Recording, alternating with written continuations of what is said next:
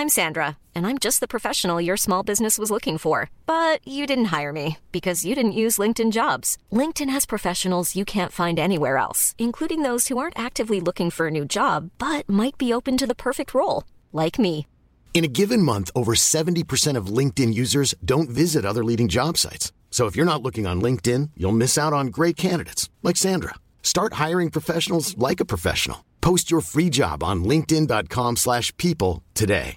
Hey, I'm Ryan Reynolds. Recently, I asked Mint Mobile's legal team if big wireless companies are allowed to raise prices due to inflation. They said yes. And then when I asked if raising prices technically violates those onerous two-year contracts, they said, "What the f*** are you talking about, you insane Hollywood ass?" So to recap, we're cutting the price of Mint Unlimited from $30 a month to just $15 a month. Give it a try at mintmobile.com/switch. $45 up front for 3 months plus taxes and fees. Promo rate for new customers for limited time. Unlimited more than 40 gigabytes per month. Slows full terms at mintmobile.com. Many of us have those stubborn pounds that seem impossible to lose, no matter how good we eat or how hard we work out. My solution is PlushCare. PlushCare is a leading telehealth provider with doctors who are there for you day and night to partner with you in your weight loss journey. They can prescribe FDA-approved weight loss medications like Wegovy and Zepbound for those who qualify. Plus, they accept most insurance plans. To get started, visit plushcare.com/weightloss. That's plushcare.com/weightloss. Chase Thomas the Chase Thomas podcast. My nephew needs me to record. See, I already hate it. I hate it. All right, hello, and welcome back to another episode of the Chase Thomas podcast, where I'm still the aforementioned Chase Thomas, coming to you live from Knoxville, Tennessee, Everything School HQ. A few weeks away, giving them a little bit of a break because we are in the doldrums here in the college basketball off season.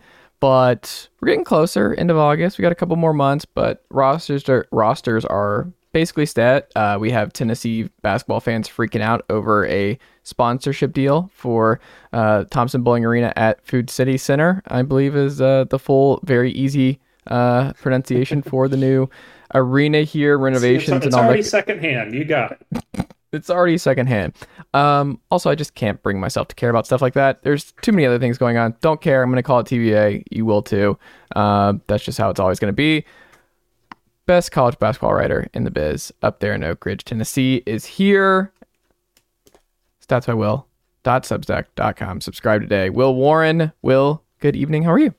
I'm doing great. It kind of feels like we're getting back into the swing of things. Mm-hmm. You know, we're coming out of the doldrums of summer, coming out of the lengthy months of June and July and August included, and into the first great Saturday of the year, which of course is me talking about the Coke Zero Sugar 400 taking place at Daytona for the NASCAR playoff cutoff. Mm-hmm. How excited are you for that? Honestly, quite excited. Their decision to make Daytona the final non-playoff race is, of course, stupid, but for the drivers, but amazing for us viewers. So, are you a big NASCAR guy?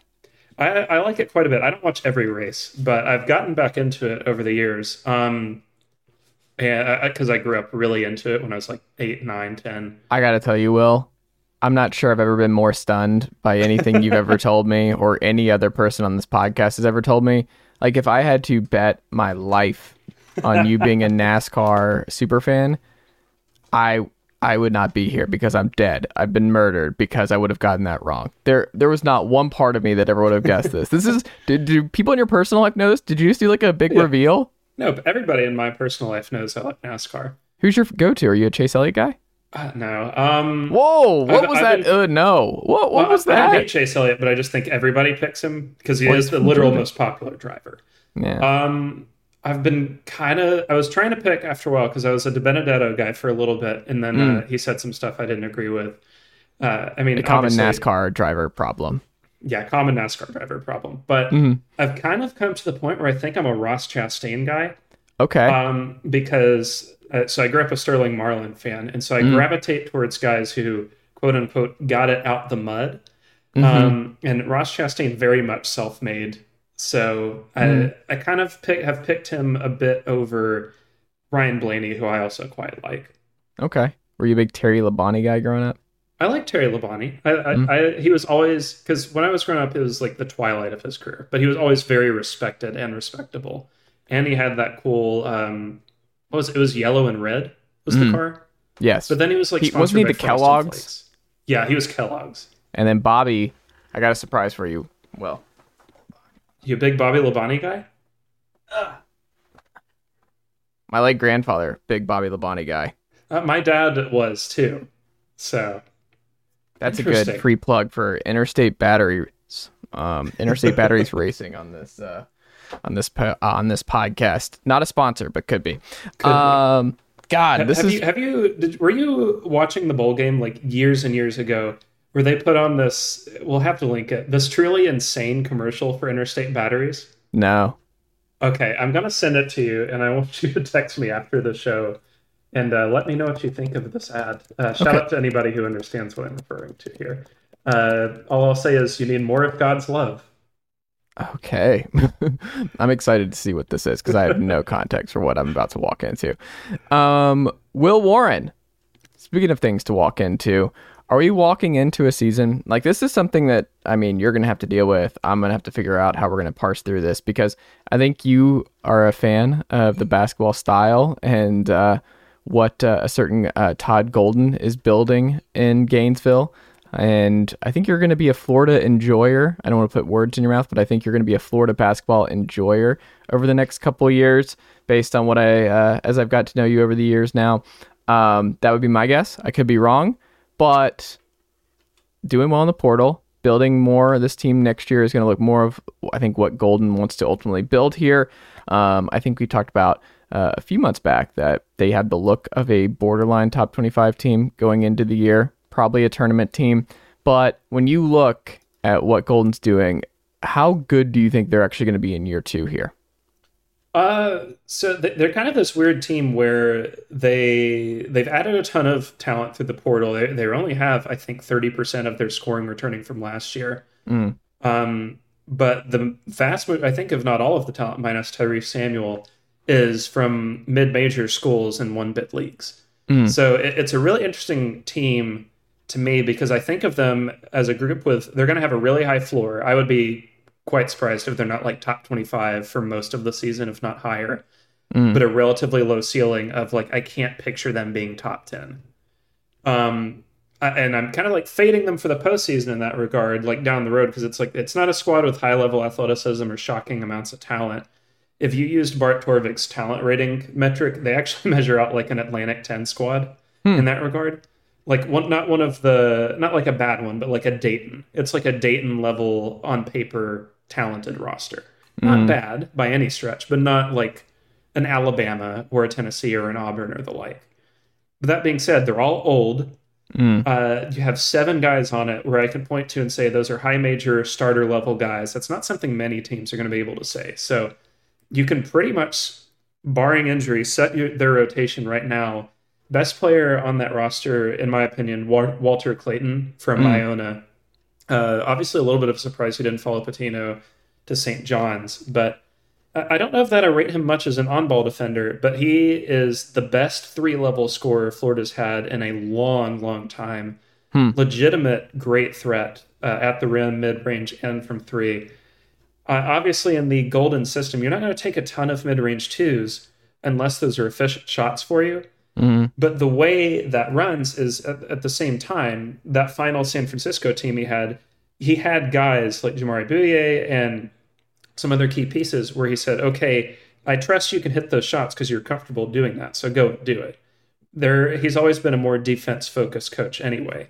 And I mean, you watched that Tennessee game last year. It's not like it was hard to stop Tennessee, but it felt uniquely hopeless against Florida, where it seemed like it was really, truly difficult for Tennessee to generate a high-quality look. And that kind of sustained itself against a lot of their competition. Like, year 1 obviously didn't go so well for them, sub 500, but 31st in defense. His last year at San Fran, they were top 30, borderline top 25 in defense. Always really good on the boards, always really good at forcing hard jumpers. They don't allow many threes in the first place, which is that's hard to prepare for on short coverage. It's kind of like the polar opposite of playing A&M, where A&M's going to give up a lot of jumpers, but it is hard as hell to get into the paint against them. So I'm excited to see them play because I like their top 7. I don't know about their 8th. because it's hard to kind of pick that guy out. But there's a similar formula here of like, heavy transfers plus new-ish coach, a second year, but we can kind of call last year 0. Plus a lot of basketball experience on the roster. Kind of sounds like Missouri and Kansas State from a year ago, doesn't it? Yeah.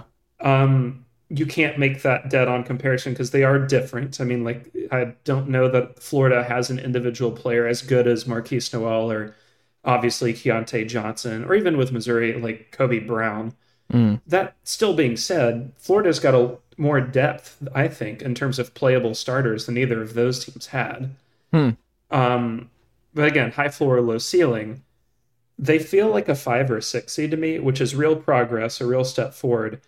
I can picture a scenario where like maybe they don't go super far in March, or they don't have like that next level up that certain teams do, but they like keep picking off really good team after really good team. Who do you think? So if they rise, like where do you think they ultimately? What's a realistic number for a Gator fan to be pretty happy about where they're at in year 2? Like SEC or national? Let's do national. I think if you're top 25 in year 2, maybe even top 20, that's a success. And obviously, like, not to put too fine a point on it with the Florida fan base, but the Florida fan base is quite unrealistic when it comes to basketball. You had a once-in-a-lifetime coach who kind of ran out of Brown by the end of his tenure there. And even those 2 title teams, Florida was not good the 2 seasons following. It took them a while to build back up. It's not like a natural, guaranteed year in, year out success there, because it's not the first sport. It's an obvious second. If they can get back to top 25, if they can push for top 20 in year 2, and if he can recruit a little more, not just better, but more, because they are really junior and senior reliant, and they've got to have, I know like in the portal era, this doesn't matter as much, but you got to have something as a backup plan.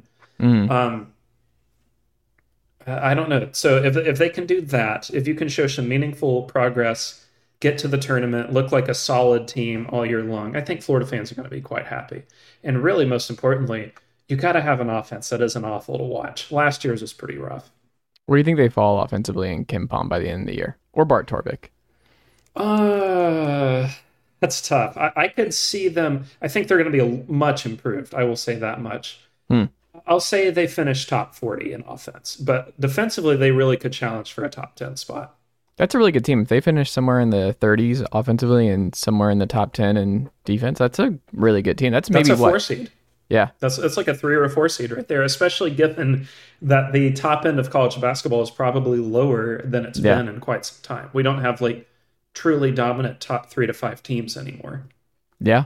And we just saw it last year, how that goes.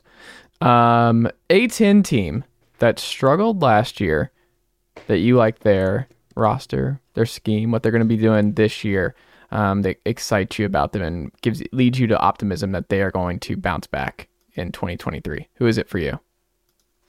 It's kind of a cop-out to say this because they were good a year ago and have been for some time, but I think I'm picking Dayton. This is like a relatively obvious rebound candidate to me. From like really disappointing last year. I'm struggling to recall exactly, but I think in KenPom they were top 40 to open the season. And it just seemed like they were never healthy. Yeah. Like I don't recall an extended stretch for like both Deron Holmes and Malachi Smith were on the court together, or Holmes, Smith, and Kobe Elvis were all out there together, or Kobe Bray was always available. Like it seemed like they were always injured. And by the end of the season, they had 9 different starting lineups. I mean, they really struggled to stay healthy. I think they only played the one they wanted to play at the beginning of the season for 2 games last year. So, I mean, like, yeah, they were disappointing. They should have been better even with the depth they had. But I don't think Anthony Grant is a bad coach, despite what some Dayton fans seem to think. I mean, like, yeah, they had Obi Toppin, but it's not like Obi Toppin is this all-NBA guy. Like, he's got a good nose for talent. They were quite good the year before. That gave them the hype. I mean, 14-4 in the A10 and 21-22. Their offense is always really good at getting quality 2s as well. I I think, they've got a lot of returning talent, not like an overwhelming amount, but more than enough. They've got good, on paper and, proven talent as well. The pressure is more on Grant than it is the players too, that's a psychological thing. But when I think about that, I think of a team where it's like, yeah, it's kind of like the rubber band effect, right? You probably overachieved a bit much in 2021-22. That sets you up for thinking you're going to be even better the next year. You rubber banded back a bit further than you should have. And I feel like the truth is just somewhere in the middle, where they're not quite as good as they look down the stretch or what you thought preseason last year, but they're definitely not as bad as everyone thought they were by the end of last season. Like, a path to a top 50 Dayton is fairly realistic to me. What do you think they would have done in 2020 if the tournament's not canceled? It's so hard because it's so matchup dependent. But, top 4 in Ken Palm, you figure a realistic expectation is they make the Elite Eight. Man. And for a school like Dayton, I know, like, obviously they made the Elite Eight under Archie, but that was a true one-off. How long ago was that? It'll be 10 seasons this year. Okay. But that was a true one-off in the literal strangest tournament to ever occur. Yeah. So, doing it then would have felt a lot more legitimate and like a proving of something you're building. A new starting 5 check-in. So this would be fun when we think about the rosters and new starting 5s and how that might shape what this team's going to be, to give the fans, and specifically some ACC fans, what to expect out of a certain ACC school that did not have the season that they expected going into last year. The North Carolina Tar Heels are going to have a new starting 5, some returning faces, some not. When you look at what UNC is expected to start in their main 5 contributors here, what excites you, what concerns you, and does it lend itself to, this being a better Tar Heels team this year than what we saw last year? Well, I just think it should be better. It's more balanced. There's more shooting. So I'm taking a stab at the starting 5 here. I don't think this is obviously finalized yet, but this is the best guess. So RJ Davis, Elliot Cadeau, the 2 guards, Cormac Ryan, Ingram wings, Armando Bacot at center. I think that's, if I had to guess, Paxton Wojcik, however you say that, is like the swing guy there who could be the 6th. Maybe Jalen Washington too, but I don't think they're going to start Bacot in Washington. So that's the group you got. And when I look at that, I see, okay, Bacot's the only guy that I can point to, and no, he's not a shooter. Those next 5, Davis, Ingram, Ryan, Cadeau, and Wojcik, those guys can all shoot it fairly, like, not amazingly, but appropriately for a high major level of basketball. That is a lot different than like having Caleb Love barf up, 27% from 3, or like the overwhelming feeling you got from watching their offense last year, which is just like, this is constricted unless Bacot goes supernova. And I don't think that's going to be the issue this year. Spacing looks a lot better. They could take a dive defensively, not a huge one, but a step back, but take a big step forward offensively. And I've got them personally in like the mid-teens. Something like 16th, 17th feels right for them, where it's not, I'm not saying they're going to win the ACC, but I'm thinking they should be a solid top 25 team for most of the year. Do you think they'll be a better defensive or offensive team? Better offensive, for sure. They're going to have a lot easier time scoring.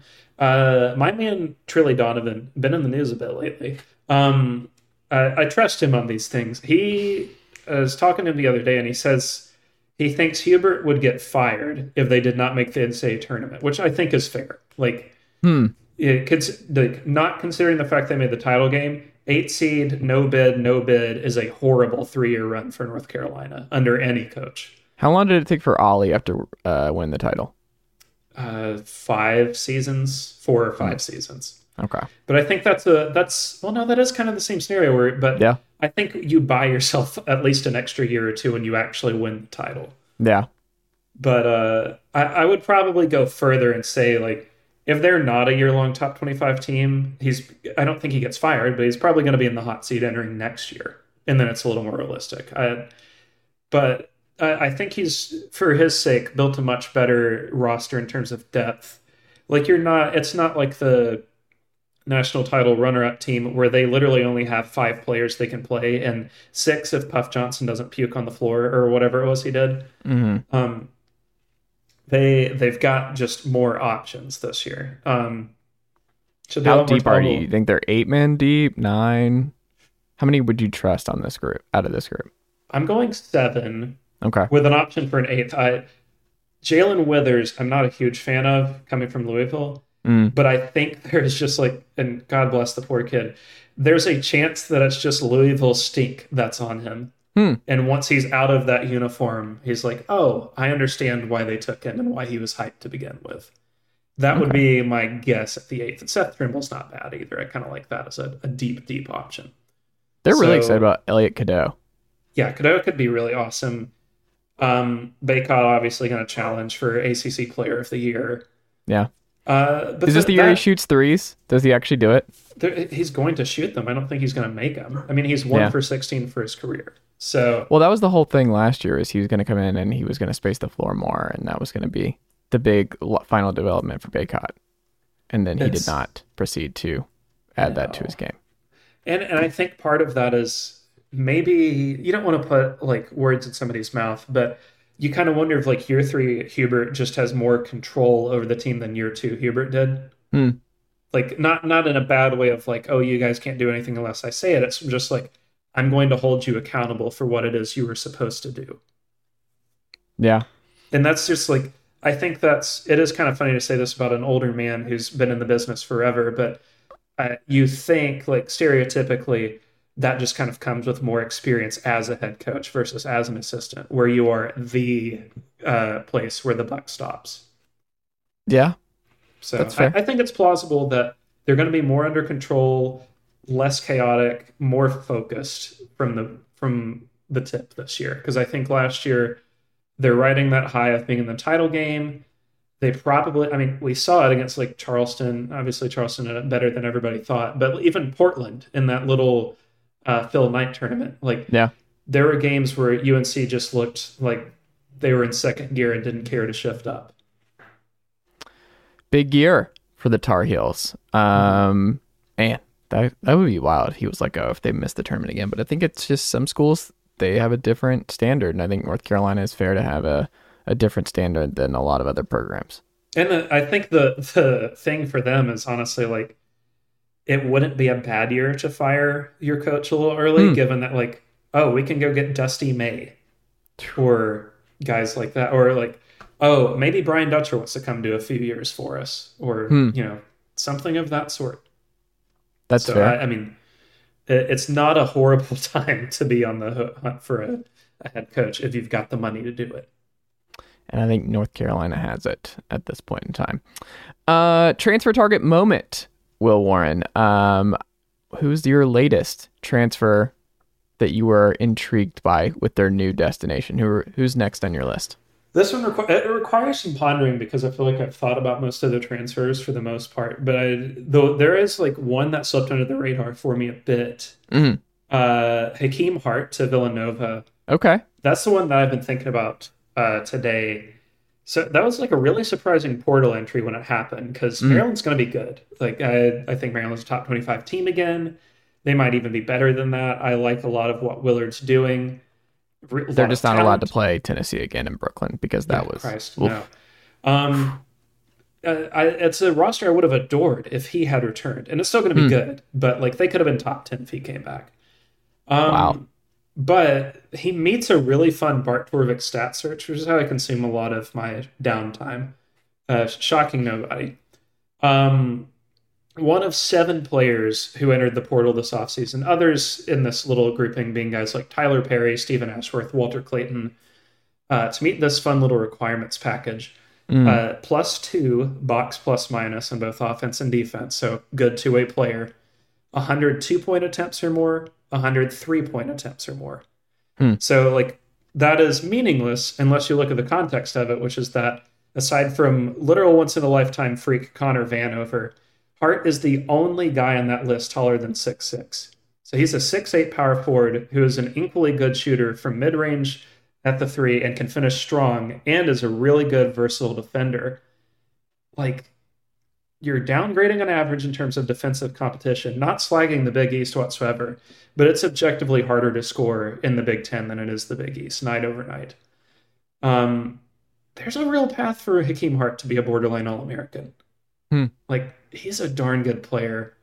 He's a matchup problem. And if Neptune can get the most out of him, you could see a path for Villanova overachieves quite a bit, gets back to maybe not like title contention, but Big East upper echelon. I mean, he's going to be... Are they a tournament team for sure this year? Oh, I think they're making the tournament. Okay. I don't think it's going to be terribly close either. It's just, you can screw it up once under the guise of year 0. Year 2, it's going to be harder to mess that up. So I think they're going to be a lot better. And he's going to kind of split votes a little bit with Eric Dixon, who's also really good, as well as Justin Moore, too. Justin Moore kind of got underrated by his injury last year. Yeah. But Hart is just awesome. I love watching him play, and I'm really excited to see what he can do in the Big East. I like it. Final big topic here. Deep dive team from 2022, Will Warren. The Miami Hurricanes, who had a deep tournament run, surprised a lot of folks, that they were able to have that kind of deep run in their side of the bracket. But when you look at all things considered, what Miami you thought they were going to be going into last year, what they ended up being, and what they're bringing back this year, what gets you excited? Where are you at with the current state of the Miami Hurricanes? Well, it's really interesting. They are, in my opinion, the last couple of years, they're the first team that I feel like I could realistically call out and say, like, they're doing the NFL thing of, like, they just don't care, or the NBA thing more accurately, of, like, they don't care about the first 82 games. Just once the lights go on, they're good. And I think that might just be Miami. Like, they were god awful defensively during the regular season last year. And really, they weren't like special in the NCAA tournament. Like, Texas really got them. I thought they struggled a lot with UConn, though so did everybody. But they were just better. They were competent while going supernova on offense in 2 or 3 of those games. I mean, they won the Drake game not because they shot it well. They were 11 for 38 from 2. They won it because they made Drake finish really tough twos and struggled to keep the ball in their hands. Yeah. And that to me is like, it's a hallmark of 2 things. One, I do think they just have a lot of base level talent built in now, scoring wise, like Jordan Miller, Isaiah Wong, Omir, and Pack. I mean, really hard to name a better scoring 4-pack of players across all of college basketball last year. Just like dudes who can simply go and get it, you know? Yeah. I don't like any of them except for Omir's defenders whatsoever. I think Pack and Wong are downright horrendous as on-ball defenders, but that's also not the point in a one-off tournament where you can kind of hide that a little bit. And so you got that, you got the scoring, but you also have what I think we can now comfortably recognize as an all-time great coach in Larinaga. Did people not think that before? I think he kind of got overlooked a little bit because he spent so much time sort of off the radar at George Mason. And like, if you're, let's just say you're like 5 years younger than me, 24, you don't remember the Mason run at all because you were 7. And like when Miami made their first big runs, like 13 or so, they were like the 2 seed in 2012, 2013, if I'm remembering correctly. You would have been like 13, 14 years old. So how long has he been there now? Larinaga, I think, has been there 13 seasons, feels right. Wow. Let me double check that. So, 12 seasons. So, Okay. I mean, that's quite the run. But, I mean, it's not like it's a school where up until you had a guy who is now running out of money funding the basketball team, it wasn't like they really had any sort of history on the basketball front. Like, Miami's had good teams while they've been alive, but they've never had, like, a real run of consistent or unique basketball excellence the way they have under Larinaga.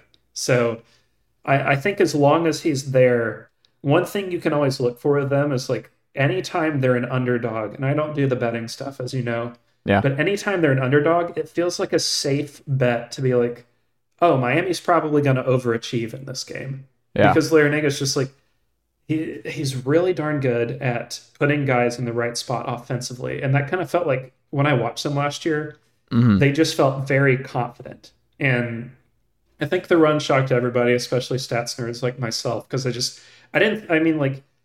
you had them getting past Houston, but I figured okay, if they get past Houston, they're not going to get past Texas or whoever. That was going to be a really hard 1-2 punch to do. And obviously by the time they got to UConn, that was a little bit too tall of a task. But to beat 2 of the 6 best teams last year back to back in a 48-hour span, that's a combination of you got the talent, sure, but you got a heck of a coach on your side too.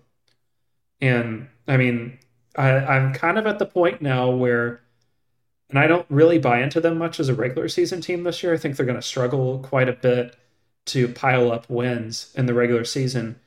But it almost doesn't matter because I'm conditioned at this point to figure if they just get in, if they're an 11 seed and they get in the field, I don't want to be the 6 seed playing them.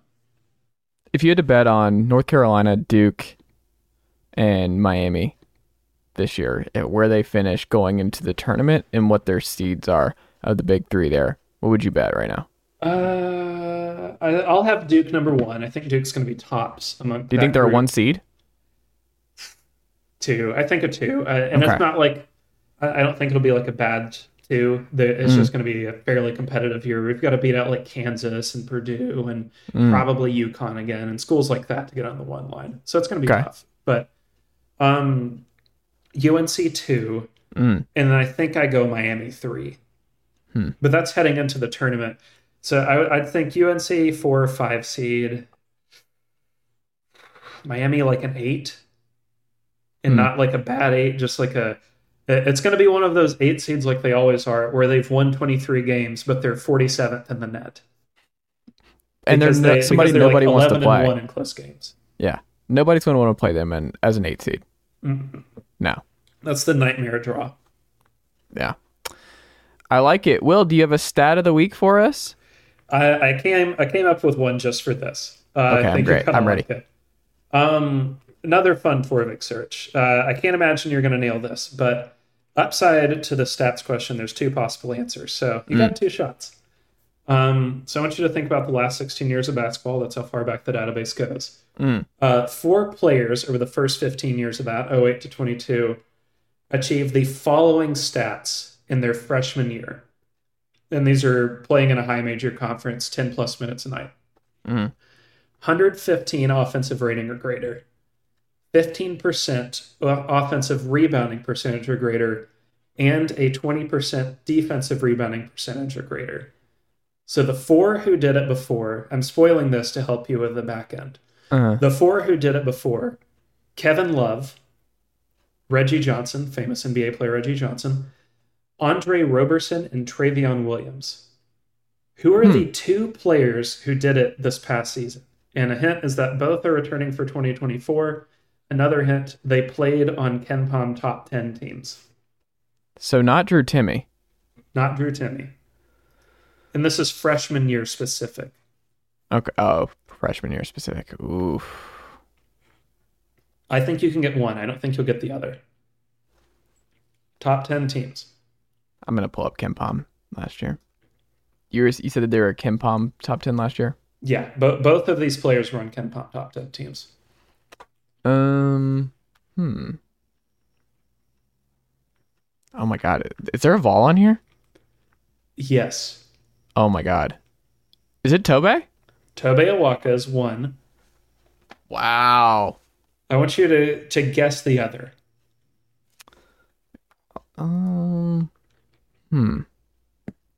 Special points if you're listening at home and you got it already. Is it a Marquette player? It is Donovan Clingan. Oh, yeah. So, obviously, reductive stats, don't take a ton from it.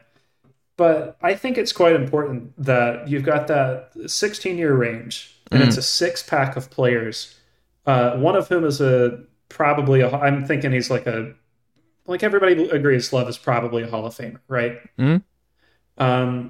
Reggie Johnson, not one, but he played in the NBA.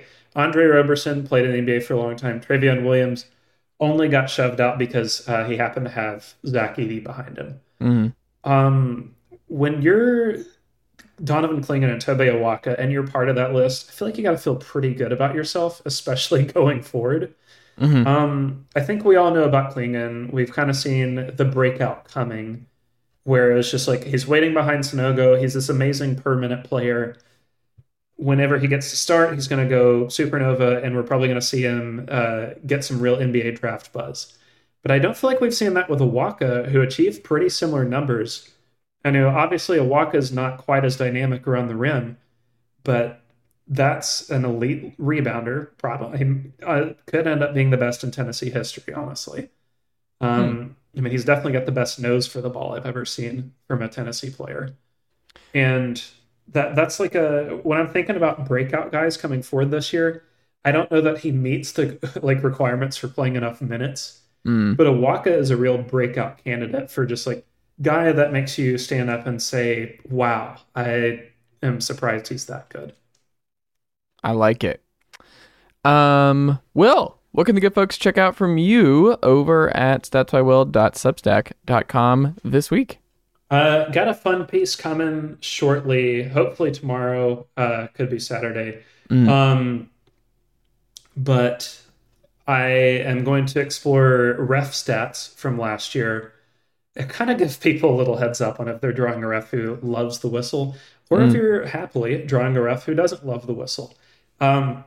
Let's give a special shout out here while I've got you on the phone too. Yes.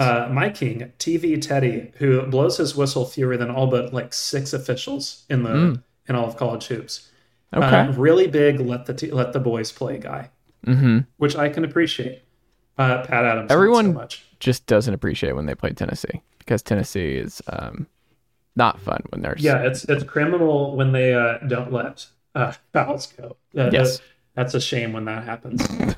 The funny thing, another spoiler of the data that's a good one. Data here. You're not going to be shocked to hear this. Pat Adams just like not swayed by home crowds whatsoever. As one of the more aggressive home away foul differentials to road teams. He is really the troll of trolls. Interesting. Okay. I like it. So, well, yeah, we're really in the dog days. You know, we're trying our hardest here. Hey, we always got to find the little things in the dog days of August. So go to subscribe to that today. statsbywill.substack.com. Type in your email. That easy. That simple. Do it today to get ready for this college basketball season that will be here before you know it. Will and I are excited. We're going to Food City every day just to get excited and get we more. We have to support the program via Food City. Yeah, I won't do Food City. Not a sponsor. I don't like having the weird checkout lines. It gets me thrown off. Can't do it. It's weird. Pair of Food City complaints. Really good if you're not living in East Tennessee. One, the scanner at the food or the gas pumps for the value card never works. I've been to like 3 different Food Cities in the last month. Value card does not work. I only go because it's nearest my house. Okay.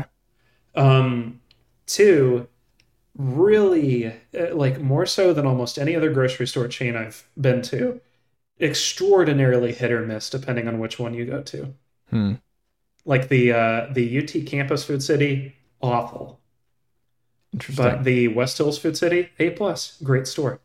I've always been a Kroger guy. Yeah, Kroger would be my pick locally. Noted local business, Kroger. Okay, I did look it up for you real quick to make sure I got this stat right. So there's 147 refs who called 40-plus games last year. Ted Valentine, 145 in foul call rate. He hates blowing the whistle. Good for him. I can respect it, you know? Yeah. There you go. Will Warren, always a pleasure, my friend. Glad to reconnect. And we will be back next week. Thanks for having me on.